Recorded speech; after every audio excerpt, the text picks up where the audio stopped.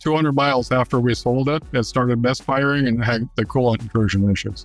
So what do? I mean, a customer bought this vehicle, 200 miles they put on it.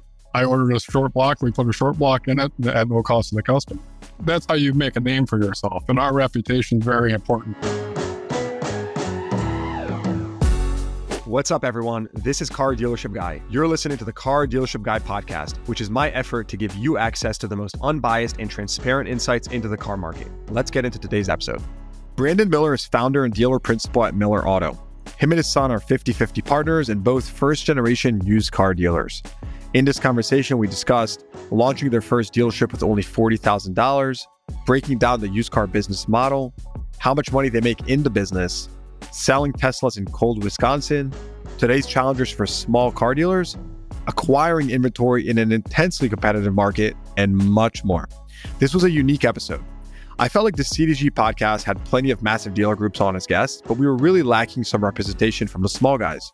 So I hope to start filling that gap with Brandon Miller being the first. Before we get into the show, this episode is brought to you by Podium, the lead conversion platform for car dealerships. Podium helps you get found at the top of Google search and convert new leads faster with industry-leading communication tools and AI. With Podium, you can finally take the guesswork out of lead management, bring every lead into one unified inbox, respond automatically in 2 minutes or less, and even book appointments using AI. Get Podium and get ready to convert leads faster than ever and see why over 100,000 businesses like yours have given themselves an instant advantage with Podium. Get started today with 10% off your plan by texting Car Dealership Guy to 833-441-1166. That's 833-441-1166. Text that number and mention this podcast to get 10% off your plan or visit the link in the show notes below. This episode is also brought to you by CDK Global. CDK Global has been empowering nearly 15,000 dealers with the tools and technology they need to build deeper relationships with customers. Their team is keenly aware of the state of dealership technology, and while many vendors promise seamless experiences between your CRM, DMS, digital retail, and fixed ops, most of these bolt-on solutions tend to break workflows and cause more harm than good. That is why CDK has launched a new dealership experience platform. This new integrated software consists of everything you need to operate a dealership efficiently while delivering an unparalleled experience to your customers. Basically, everything working together, not separate, one system to run your dealership as opposed to 10. CDK developed it with an outside-in approach, listening to dealers every step of the way. You can learn more about CDK's dealership experience platform by visiting cdkglobal.com/DXP or clicking the link in the show notes below. How do you go from, launching this business to vertically integrating your business, launching all these adjacent businesses and truly, building something special in, your state of Wisconsin? So that's what we're going to dig into. Before we dig into that, I do have one question for you. Is it true that you were the mayor of your town? You did some digging, yes. Yes, I was. You like that? Yep. What's the connection there? How'd you, mayor, dealer? Yeah. Yeah. So at the time, I've been in the auto business, since my early 20s, but I took probably, I want to say about 8 years that I wasn't involved in the auto business. And I owned a website design company, a computer store, and got roped into being a partner of a accounting business and tax practice. And while I was doing those two businesses, I was asked to run for mayor of the city that the businesses were in. And what city was that? City of Gillett, Wisconsin. Small little 1,300 people. Small little place that we've never heard of. Putting it on the map. Right. And I was an outsider. Small communities, typically, if you're a mayor, you've lived there your whole life, so forth. I'd lived there for about 4 or 5 years when I was elected. And yeah, the city had some accounting issues, infrastructure issues, stuff like that. And we decided that we needed to make a change. We did, and I did one term, and I wasn't going to run for a second term just for personal reasons. My father was getting sick. He was diagnosed with cancer, and I just didn't want it anymore. But department heads and so forth talked me into running because they didn't want me to go. So I did run, but I didn't put my effort into it. And I was relieved when I wasn't reelected. So. Yeah, you didn't really want it. So wait, just explain to me, you were a dealer before this already? No. At that point, I was primarily my automotive was management, automotive experiences management. So when I was about 20, I had my first job as a mechanic at Iowa 80 Truck Stop, which is the world's largest truck stop. And I did that for a short amount of time. And then I almost immediately went into management of auto repair shops and so forth. I managed a Midas in Fort Wayne, Indiana for about a year and a half. And shortly after entering the field, I've primarily been in management of some aspect of the automotive business. So I didn't really get into the car dealership until after I was mayor. What was that transition like? Like, why become a dealer? Well, because I love cars. Cars are kind of. Oh, so you're a car guy. I'm a car guy. Yeah, absolutely. So, I mean, from the time I think I owned probably 5 or 6 cars before I had my driver's license. That doesn't always work out, by the way. Like a lot of times, like the car passionate person does not do well in the car business. Yeah, for sure. For obvious reasons, you get too emotionally attached to metal that needs to be sold for a profit. So. And I'm actually very good at separating that. That was one of the things that I had to kind of teach my son when we first started, working together and so forth. Well, he was starting to flip cars before we even started the business, and he'd get excited about a car. Oh, I really like this. I'm like, you got to take that out of your equation, bud. You're going to get attached to it. You're either going to overpay for it or you're not going to want to sell it. Oh my goodness, that's great. So wait, your son works with you. How do you guys split up your roles? My son owns 50% of the business. We're 50-50 partners. We started the business when he was 21, which is 2 years ago, and he invested as much capital as I did to get it off the ground. And how much capital did you guys invest to start it? We invested $40,000, believe it or not. Wow. So $40,000 each or $20,000 each? $20,000 each. Okay. And then what did you do with that first $40,000? So we identified, well, we weren't even really thinking, we had talked a little bit about starting a dealership or an auto business. I was working for a company that I was transporting vehicles, so I was all over the state. And I was on my way back from a delivery and saw the property that we have in Omro. And this is the property we're in Omro has been a dealership since 1986. And it was right around COVID that they closed the doors. He retired, moved to Texas, and the property was available. So when I was in high school, I remember coming through this dealership, looking at cars all the time, just seeing what he had on his lot and so forth. So it's kind of ironic that we now own the property. And anyway, look at that. Look at the funny how the world works. But I was driving past and I saw it was for sale, and I pulled in and I got Austin on the phone and I said, "Hey, this property is available." And I peeked in the windows, kind of saw the lifts and so forth, and thought, this could be a possibility. And I took a picture of the realtor sign out front and made a phone call on my way back to my house. And a month later, we were in the property. Okay, so you use some of the cash, I guess, to buy the property. What do you do about inventory? Like, how do you actually get started? Yeah, so we leased the property to start. I set up a lease with an option to buy. So we had the price locked in and so forth. It was a 2-year lease. We ended up buying in a year into the lease. I was trying to get ahead of the interest rates that I saw that were going to start rising and so forth. But yeah, we acquired the property. We really had, other than hand tools and stuff like that, we didn't have anything as far as, AC machines, or we didn't have a welder. We didn't have a torch. We didn't have anything really. You're speaking with respect to repairing or reconditioning cars? Or? Yes. Yep. Exactly. Mm-hmm. So tell me more about that, right? Like, what did you do? Or like, what does day one look like? You just like show up at the auction and like, yo, like, let's buy some cars? Like, what was day one like for you?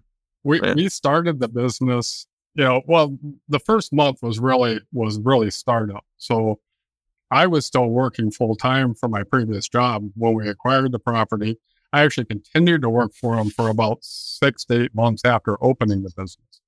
So while I was out working, working for the tow truck company? Well, yeah, that company was more than just a tow truck company. They were auto repair. They had a transport company. Oh, so you were still working there full time while starting up the dealership? Yes. Yep. So, Oh, were they cool with that, or yeah. did they like not know about it? No, Oh, they were cool with it. they were cool with it. Yeah. No, Oh, I sat down with the owner. I was the GM at the time, and I sat down with him and said, that this is something that I want to do, and that's refreshing. yeah. So, and I was a pretty integral part of his business. I did all the dispatching for the 30 trucks that he had on the road and so forth. So while I was out, working for him, Austin went around and he set up all of to boot, I was in the process of refinancing my house when we started the business. So I couldn't use my credit for anything because of the refinance process. So Austin went out, he got all of the parts account set up, he got bank account set up while I was still working, using primarily his credit, believe it or not, at 21 years old. And so I continued to work for them for about 6-8 months while we were starting up the business. And I scaled back my work relationship with them, where I was working remotely, still doing dispatching and so forth while I was at our shop in Humber. What that allowed us to do was not take a salary from the new business for about 8 months. Everything reinvested. Yeah, everything reinvested. So what did you do with inventory? Did you like get a floor plan or, in line of credit? How did you actually fund your inventory initially? And in addition to that, like, how did you know what to buy? As you don't have that, like, you don't have that customer insight yet. It's the cold start problem, right? So how did you know just what to buy from the get-go? We look for value. I mean, that's what it amounts to. So what do you mean by that? Well, what does value mean to you? Value to me means a vehicle that we can sell at a reasonable price so that the customer isn't upside down as soon as they buy it, and a vehicle that we can buy at a good price and make a good profit on. Yeah. So how do you typically, and by the way, I'm asking some of these things like semi-rhetorically for the audience. I have my own opinion as well, which I'm going to share in a second. But how do you source those? Like, what do you look for in that purchase? To start with, I think it was probably more of the vehicles that needed repairs that we were able to do and get it reconditioned and really add value to the car. Yeah, I mean, it's really as simple as that. I think thinking back to like getting started in this business in the early days, it's kind of when you think of some of the bigger players, I remember speaking with Drive Time people, Carvana people. They look, and CarMax people, they look very closely at what they call the kick ratio, which is pretty much cars that don't make it through the recon process get sent back to auction, and it typically triggers a kick, right? You typically send a car back to auction as a dealer when you're, one of these massive corporations. And again, I'm generalizing, but you typically do it when a car, maybe needs too much reconditioning, right? Whatever that threshold is, could be, over X amount of dollars or X amount of panels need to be repaired. But I think that's where the opportunity lies. And that's why I asked that, because I wanted to see how you've done it, because I've seen that opportunity as well. Like when someone asks me, hey, what's the best way to start? The reality is, like you said, it's value. It's look for stuff that needs value add that the bigger guys maybe don't want to deal with. And not stuff that's like, just like structurally compromised or anything like that by any means, nothing like that, but just stuff that maybe needs a little too much work that, a bigger player just, the time is going to take to put into it won't make sense. And so, I totally resonate with that. Yeah. Our favorite thing is to buy the vehicles that somebody else can't figure out. Whether it's an electrical, you get the projects. Yeah. Yeah. Whether it's electrical issue or, a body control module or a PCM, those vehicles that people, beat their head up against the wall trying to figure them out. And we're very good at it. So we're looking. Why are you good at it though? Is it you? Is it your technical expertise? Like what's the secret sauce for you? It's not just me, because Austin is just as good at it as I am. I've never seen anybody pick up drivability diagnosis as well as he has. I mean, he's been working on cars, since he was in, high school and so forth. But when we started this business, he was green. I mean, he knew how to change brakes and he knew how to do, the nuts and bolts stuff, but he gets wiring diagrams. He can understand how something works, and understanding how something works is how you diagnose it, or how you fix it. So you're saying your son is a great mechanic, he's a great technician, and that gives you a huge advantage because it allows you to acquire cars that other dealers might not have that competency, and therefore they can't acquire them because they can't fix them. Absolutely.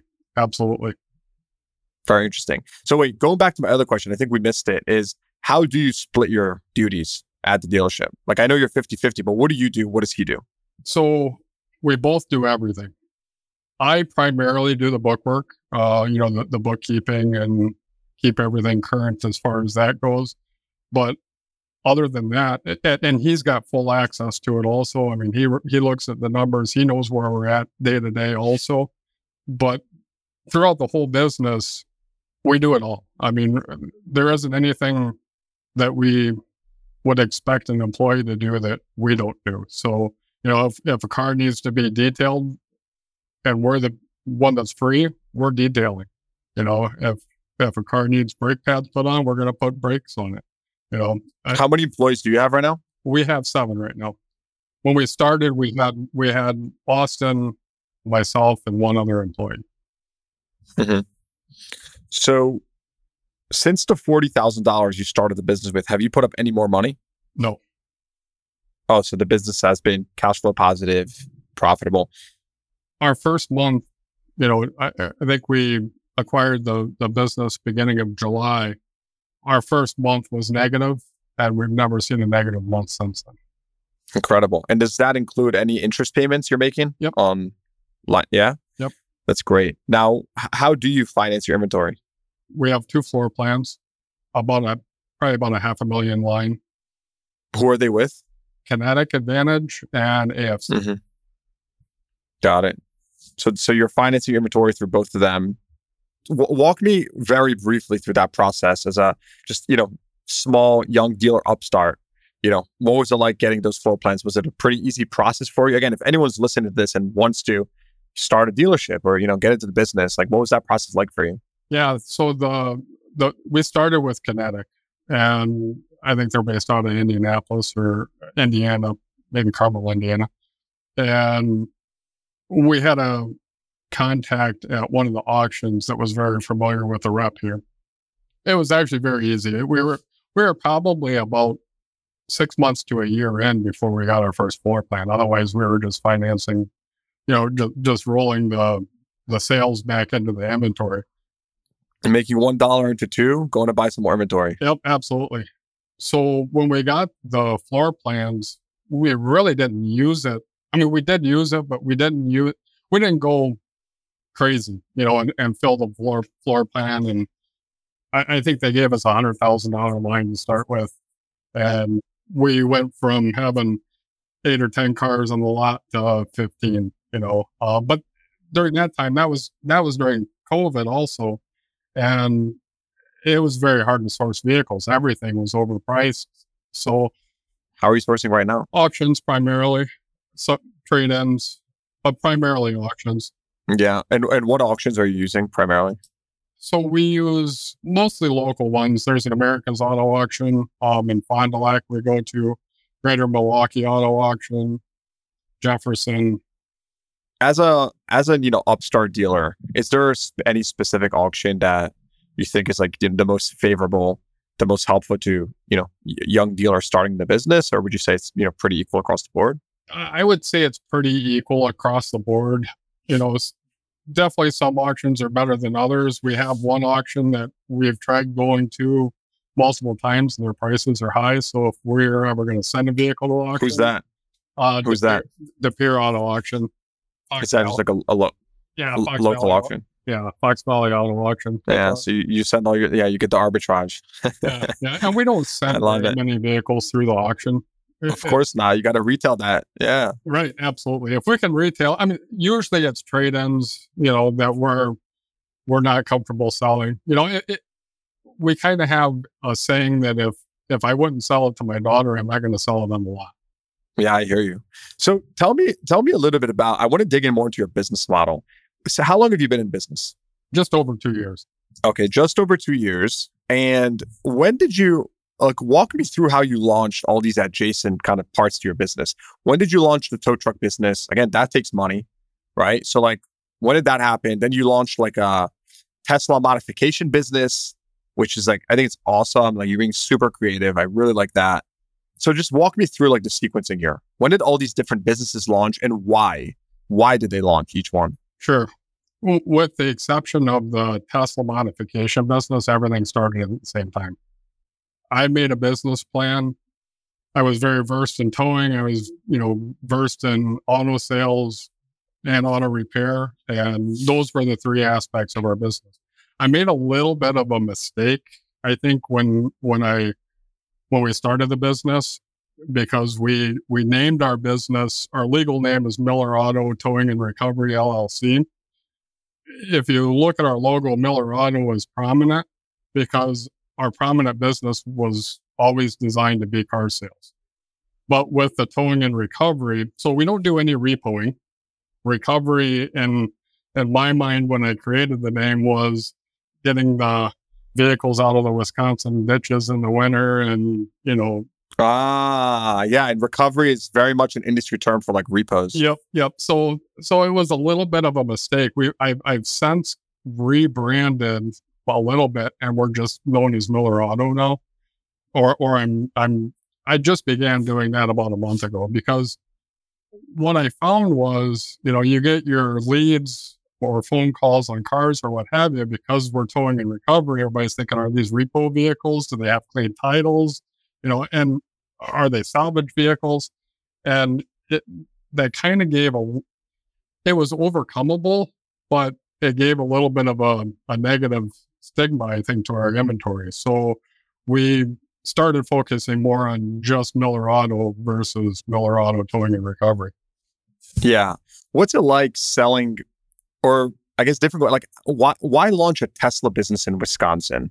And like when I mean a Tesla business, like you have a specific part on your website dedicated to selling used Teslas. Like I feel like Teslas wouldn't sell too well in Wisconsin. And I don't know why I feel that way, but I just feel that way. Am I right? Am I wrong? Like, walk me through that. That's why we did it, because Teslas and EVs are very under-adopted in Wisconsin versus the rest of the country. And you just jumped on that opportunity. There's nobody else playing in the space, So I mean, the Bergstrums, you slick mother effer. The Bergstrums and the big retails. Dude, you're so scrappy. Like, I love it. You're killing me right now. You're just like, you're like all the nooks and crannies. You're not missing a beat. Yeah. So I actually, my wife and I took our very first vacation in February after opening the business for a week. We went to Arizona. Prior to going, so I've been a very, very small, I mean, almost not even worth mentioning, Tesla investor for a while. I have some shares, nothing significant, but I've always been intrigued by them. So I love technology and I love cars. That's a Tesla in a nutshell, technology and cars. I mean, so before going on vacation, I put a bid on ACV on a Tesla, 2020 Model 3, had full self-driving, so forth. My bid was rejected. So we ended up going on vacation. I'd never even driven a Tesla before. I just thought they were cool. Went on vacation. Our last day of the vacation, we went to Tesla in Phoenix, Arizona, and I test drove one. I got on the plane. I raised my bid. We took off. When I landed, I won the Tesla. So it was shipped to me, and it all went from there. Again, I'm a car guy. I love internal combustion engines. I like big blocks. I like performance. There's just something about a Tesla with the instant torque, lack of maintenance. I think that they're going to be superior. And when you say lack of maintenance, how does that impact your business? Because I noticed also that on your service page, like, you don't list oil changes. Yeah. Is that because of the Tesla effect, or? No, auto repair it's profitable, But for as thin as we run as far as manpower and so forth, it's a time drain. So we do good work. Anybody that does It's a what? I'm sorry, I missed that. It's a what? it's a time drain. Takes a lot of time. Time drain, yeah, of course. So we do good work when it comes to auto repair and so forth. And anybody that does good work will have work for days. I mean, it's hard to find a trustworthy mechanic and somebody that's not just going to throw parts at vehicles and so forth. So going in, I realized that if we were going to be auto repair, then we were going to be auto repair because we're going to have customers waiting on their cars, so on and so forth. And we just decided that car sales was going to be our primary focus, and we were going to pick and choose what services we wanted to offer to the general public. And that's where the brakes and steering suspension. Oh, I get it. Believe me. You're you know. Yeah, we never went like all into service. We had a service center, and then we upgraded to a reconditioning center that was offsite, like not retail, open to the retail and stuff like that. But I totally get it. So, but with you buying value add cars, like deep value add, how are you dealing with customer issues? Like later, like a month, 2-3 months down the line, like is that manageable? Do you have a lot of stuff coming back? Like how are you dealing with that? No, we do. We absolutely try and do our best not to have anything come back. So, and we do have comebacks, but we stand behind as every dealer, we stand behind the vehicles that we sell. So, I mean, I've went as far as we sold a 2018 Ford Escape. It had like 120,000 miles on it, 2-liter. I personally drove that car 800 miles before we sold it. I took it to Minnesota to pick up one of our wreckers and brought it back. Not 200 miles after we sold it, it started misfiring and had the coolant intrusion issues. So what do? I mean, a customer bought this vehicle, 200 miles they put on it. I ordered a short block. We put a short block in it at no cost to the customer. So, I mean, that's how you make a name for yourself. And our reputation is very important. Yeah. I mean, no, look, I think you're focusing on every single car. And I think the only downside I would say to that is like, how scalable is that? Right? Like at some point, you can't drive every car for, a week, 2-3 weeks, a month. Yep. Yeah. And it's very hard now that I have a Tesla. I don't want to drive anything else. You don't want to drive the rest of the car. Right. But no, we do. We do a very good job of reconditioning them. We at least typically probably put 100 plus miles on them. Our sales manager, Nina. Smart. He lives probably about a 40-minute commute. Austin and I both live around a 40-minute commute away from the shop. So we all drive the vehicles, and we listen to our customers when they're test driving them. If they come back and they say, hey, something feels goofy with this or what have you, which doesn't happen very often. But if we do have one of those complaints, it's not like, oh, yeah, you know what you're talking about. See you later. We'll take a ride with them, see what they're experiencing. How many cars are you selling right now per week? Per week, we're probably... Or per month? Probably around 20 per month. Honestly, we were running probably 10 to 12 a month, and we've almost doubled that after we started advertising on Cars.com. Really? Yeah. So Cars.com has been very, very good for us. We started with one of our locations, with our Nina location, because it's a little bit higher population and so forth. And it wasn't probably 3 weeks after that we added the second location to it. Wow. So yeah, I should ask you, like, how do you advertise? Is it only Cars.com? Do you do anything else? Yeah. So when we started, we weren't really doing anything other than our website and marketplace, Facebook Marketplace. We had carsforsale.com that we tried a little bit, but I think that's great if you're a dealer that doesn't have the means to build a website. So, I mean, we're getting daily leads from Cars.com, and I think higher quality leads than Marketplace. Marketplace has been very good for us too. Yeah. I mean, what about like Facebook, just Facebook ads, Instagram? Do you do any of that stuff? We don't do any Facebook, not for our vehicles anyway. I played a little bit with, the Teslas and with towing, We do run Google ads for the towing business here and there. We don't always run ads, but So walk me through for a second. If we take like a bird's eye view of your business and what are you right now profiting on a monthly basis? net profit, we're probably 30 grand. Mm-hmm. And that's 30 grand on, or like, what, do you know what percentage margin that is, or you're not sure? Yeah. So before we opened the second location, we're running about a 20% net margin. Net margin. Yeah.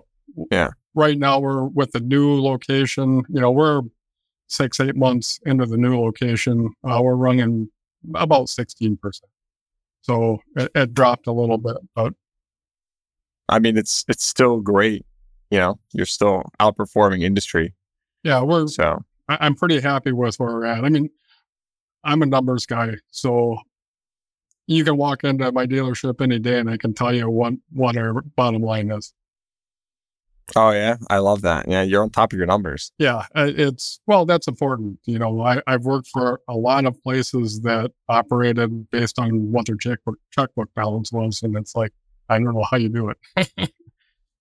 So basically, you've just reinvested that. Like that's how you purchase your tow trucks. That's how you've, expanded the business. We bought 2 tow trucks right out of the gate. So we had 2 rollbacks when we started. I bought those from the company that I left when I started the business. He had a couple extra trucks and made us a good deal. We've since, I think we have 6, 4 rollbacks, flatbeds, if you will, and 2 wreckers. So we have 6 trucks. And in terms of your monthly, like your average monthly profit, what percentage of that, or what portion of that is from car sales, and what's from like, tow truck business and everything else? So from a gross aspect, 75% of our revenue, 74% of our revenue is from car sales. Towing and transport's about 20%, 21%, and auto repair is about 5%. I'd imagine that the car sales is the lower margin stuff. Yeah. So if you look at gross profit numbers, towing and transport, gross profit is about the same as car sales. Interesting. Yet it's only 20% of your business. Yeah. So the gross margin on car sales is right around probably 25-30%. And we're about 80% gross margin, not including payroll, obviously. Oh, yeah. So tell me, and then in terms of just like nominal figures, like how much are you actually making on a car? You sell a car for 10 grand. How much money are you making? Our goal is to be 2 to 3 grand a car. Got it. And is that after paying commissions and advertising and all that, or Pre-commission after advertising and so forth, though? got it? So we have one sales manager besides Austin and I, that sell cars. So we're 3 licensed sales people. We don't pressure sell any cars. The cars sell themselves. So we do The deals sell themselves. When you're selling deep value ads, people come from anywhere in the country, I'm going to guess. Yeah. So commissions on our dealership probably aren't as much of an expense as it would be for a larger, franchise dealer or something like that. Yeah, I think, look, you've built a business that is reliant upon yourself, but, there's the way I see scaling is like, I always, dealers used to just have conversation stuff. Hey, should I open up another store? This and that. Like, I believe it's you either, open up like 3 to 5 stores or you keep 1 store. Like that teeter-tottering, and I know you're at 2 stores, by the way, so we'll get to that. But what I'm trying to say is like, there's a point, right? There's a point at scale where you're adding cost faster than you're adding margin, and you're not getting the full effect of that operating leverage. And so, you know what I mean? And so I'm curious, like, on your end, like you have 2 stores, right? How are you managing that? You can't be in both places at once. How are you doing that? Manpower. I mean, our sales manager, Brian, is in Neenah. Oh, got it. So you have that sales manager over there, and then you're kind of holding the fort down in the other store. Yep. And between Austin and I, yeah. But Brian is primarily, I'll go days without going to the Neenah location, but he's got it covered. He's doing deals. He's working with dealer center to get stuff set up, or he's finding indirect financing. We couldn't do 2 locations without him as effectively as we are. Of course, yeah. What about like warranties or, vehicle service contracts? Are you offering all that to your customers? Yeah, we do have a couple different warranty companies. AUL is one of them. We just signed up with another one. I'm not sure off the top of my head what the name of it is. We're finalizing that. So, but we didn't for, I think we've only been with AUL for the last 3 months, something like that. It's very difficult. And probably one of the toughest things about a small startup dealership is getting people to return your calls. That's probably the most frustrating. When you say it's tough to get people to call you back, are you referring to vendors? Yeah. Or are you referring to you're referring to like industry vendors. Industry vendors, yeah. So I want to dive a little bit deeper into the Tesla stuff you got going on. In terms of like the Trick My Tesla, it's one of the pages on your website. You do like these Tesla modifications. How, like, are you doing lots of these? Is it kind of like a niche product, or like, what do you see there? I guess we do a fair amount of them. It's slowed down a little bit, but a lot of it depends on how active we are on social media also. So that's where most of that stuff comes from. So we sponsor the Tesla Club of Wisconsin, and we're involved in their community, go to some of their events and so forth. And if the Power Frunk and the Yokes are probably the 2 main things that we install. And all it takes is doing one install and having somebody post a video of the new Power Frunk I got from Miller Auto, and I got 3 or 4 more. But are you getting customers from Wisconsin specifically, or from all over the country? Wisconsin specifically. Yeah. Well, some Illinois. And then zooming out on the Tesla conversation, when Elon had went with the price cuts, did that hurt? What did that feel like for you? And having your vehicles drop in value, like, talk to me about that. Yeah. So because you mentioned only one losing month, which is the first one. Right. So right. But I'm still curious to hear how that felt. Yeah. So that was the closest month that we had to losing again. But Austin and I enter into every new venture with a backup plan. So what's the backup plan here? What was it? Yeah. We had 3 or 4 Teslas on the lot when we saw the prices start going down. We got lucky. We got rid of one of them. Actually, we sold 2 of them. But our backup plan was always that if we couldn't sell a Tesla, we were going to buy a personal. So I now have a 2021 Model Y, and Austin has a 2017 Tesla Model S, which from the very first time that we had a Tesla in inventory, I knew that the next vehicle that was registered in my name was going to be a Tesla. So I'm good with it. So right now we have 1 Tesla available for sale. It's a consignment vehicle. We're kind of just taking a pause on the Tesla used sales at this point. I think they're going to be very good in the future. But while the EV tax credit is going on and Elon's lowering the prices and so forth, again, we like to do things that make sense for the customers. And if a customer can get that $7,500 tax credit, that makes sense. And what's the feedback you're seeing, though, from customers? Like, when they're coming to you for an EV, for a Tesla, are they surprised you're carrying these in Wisconsin? Or is there like, wow, I can actually buy this here if I want to? Like, well, what is that reaction like from the customer? Yeah, so that was another reason why we wanted to, carry that Tesla inventory, because go and take a Tesla for a test drive. I mean, it's not easy. You can go to Tesla, you can schedule an appointment, you can take a test drive and so forth, but there is no impulse available with Tesla. You can't drive past and say, "Holy crap, there's a Tesla on the lot." Yeah, but you are that impulse. You are that on-demand test drive. Come to Miller Auto. Yeah, absolutely. And for our non-EV buying customers, it's a great talking point. I mean, they all. I shouldn't say they all. A lot of them ask about it, and a lot of them come in with negative opinions about Teslas, and we'll talk to them and we'll take them for a drive, whether they're a buyer or not. And once they do, it's like, holy cow, these things are cool. Wow. Yeah, dude, you're evangelizing it. Good for you. Very, very cool. And then when it comes to like charging and all that, are people concerned about that when they buy from you, especially in Wisconsin, which I'd have to imagine the charging infrastructure is like not that advanced? Just my guess, because it's not a coastal city. So is that true? Yeah, actually, no. You can drive pretty much anywhere in Wisconsin. There's superchargers everywhere. What? Oh, really? Yeah. That's good. So I mean, there's one 8 miles away from our store. There's I wouldn't have guessed that. Yeah, I think they've opened 4 in Wisconsin just this year alone. So and that's one of the reasons why we've focused on Teslas more than any other EVs, because the charging infrastructure is there. The charging infrastructure isn't there for, the Fords, the Lightnings, Mach-E's, and so forth.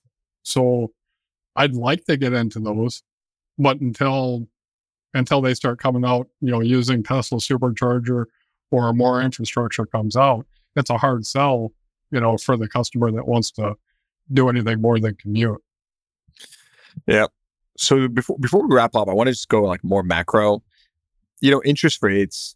I've had so many discussions with dealers about just interest rates and how it's been impacting their floor plans and just overall business. How has it impacted you, would you say, right? From the lending perspective? Actually, we didn't even talk about consumer lending. I want to touch on that. But on when it comes to your line of credits and stuff like that, are you feeling the impact of interest rates on a micro level? Yeah, to a certain degree anyway. Most of our inventory we're able to move in a pretty decent timeline. If we don't move it, again, with the reinvesting into the business, if it's a vehicle that hasn't sold, that's coming due for a curtailment, or, is nearing the end of the floor plan term, and it's a good value car, and, there's no reason to auction it off, we just pay it off and take it off the floor plan. It'll sell. So you're saying you just fund it with your cash if it gets to that point, and it's interesting because I watch the market. I listen to your podcasts. I follow Twitter, see what's going on, and I'm more conservative than Austin is, and he's probably been right more than I have because we get our lot full of inventory, and I'm like, we need to slow down. We got to move some cars before we start buying more cars. And he's like, but Dad, he says, they're going to sell. And when we can buy them,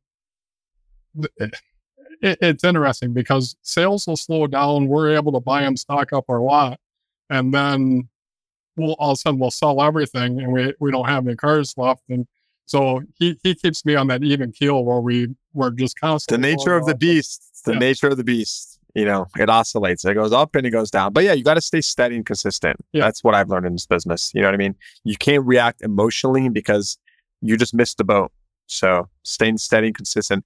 And then when it comes to consumer lending, one of the biggest pain points for dealers, independent dealers, just lending, financing for their customers. How did you do that? Yeah, we're just now finally getting set up with indirect lending. You're just starting now. Yes. So we have 2 lenders set up as indirect lenders. And who are they? We have a local credit union that services Wisconsin, and we're hopefully just finalizing Westlake Financial, which I've not worked with. And if any lenders, because there is a good, healthy amount of lenders that listen to this podcast, they should reach out to you. Yeah, absolutely. And get you set up on their platform. Yeah, because there's some good lenders that follow the podcast. So yeah, for sure. We've done a lot of deals with local credit unions and so forth, but it's always been direct to consumer, which is difficult. So what did you do before getting indirect lending? And also for anyone in the audience that doesn't know what indirect lending means, it just means that the dealer is set up with a lender through a portal. And when you come to the dealership, they get you financing through a third-party lender, right? So they're not financing it themselves. Rather, they get hooked up with, just giving hypothetical examples, a Wells Fargo, a Capital One, a Westlake, a Credit Acceptance.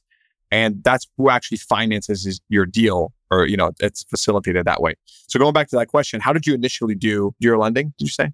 So we would work with, loan officers and so forth, send purchase contracts and so forth. But it was ultimately the customer's responsibility to reach out to their financial institution, which we didn't have much problems getting consumers to follow through with it, especially if, it was a vehicle that they wanted and had the means. We've never really got into subprime or don't really plan to get into subprime. We do some buy here, pay here stuff, but on a very case by case basis, just depending. Oh man, you're bringing me back to the roots. This is so awesome. Yeah. I love what you're doing. Seriously, keep it up. Thanks for being a follower and just, supporter of CDG. For the audience, for any potential business partners, for anyone that wants to reach out to you, what's the best way to get in contact with you or to learn more about Miller Autos? Sure. MillerATR.com is our website. Our email's on there. I'm actively stalking Twitter. I don't post a whole lot, but at MillerATR is our Twitter handle. Facebook, MillerATR LLC. Yeah, so don't do much on LinkedIn either. MillerATR. I love it. All right, Brandon, thanks so much for coming on. Any last words, anything else you want to say before we hop off? No, keep doing what you're doing. I think you do a great job at what you do, and I'll be watching. Appreciate it, man. Thanks so much. All right, you bet. All right. Hope you enjoyed that episode. Please give the podcast a rating, consider subscribing to the show, and check the show notes for links to what we talked about. Thanks for tuning in. I'll see you guys next time.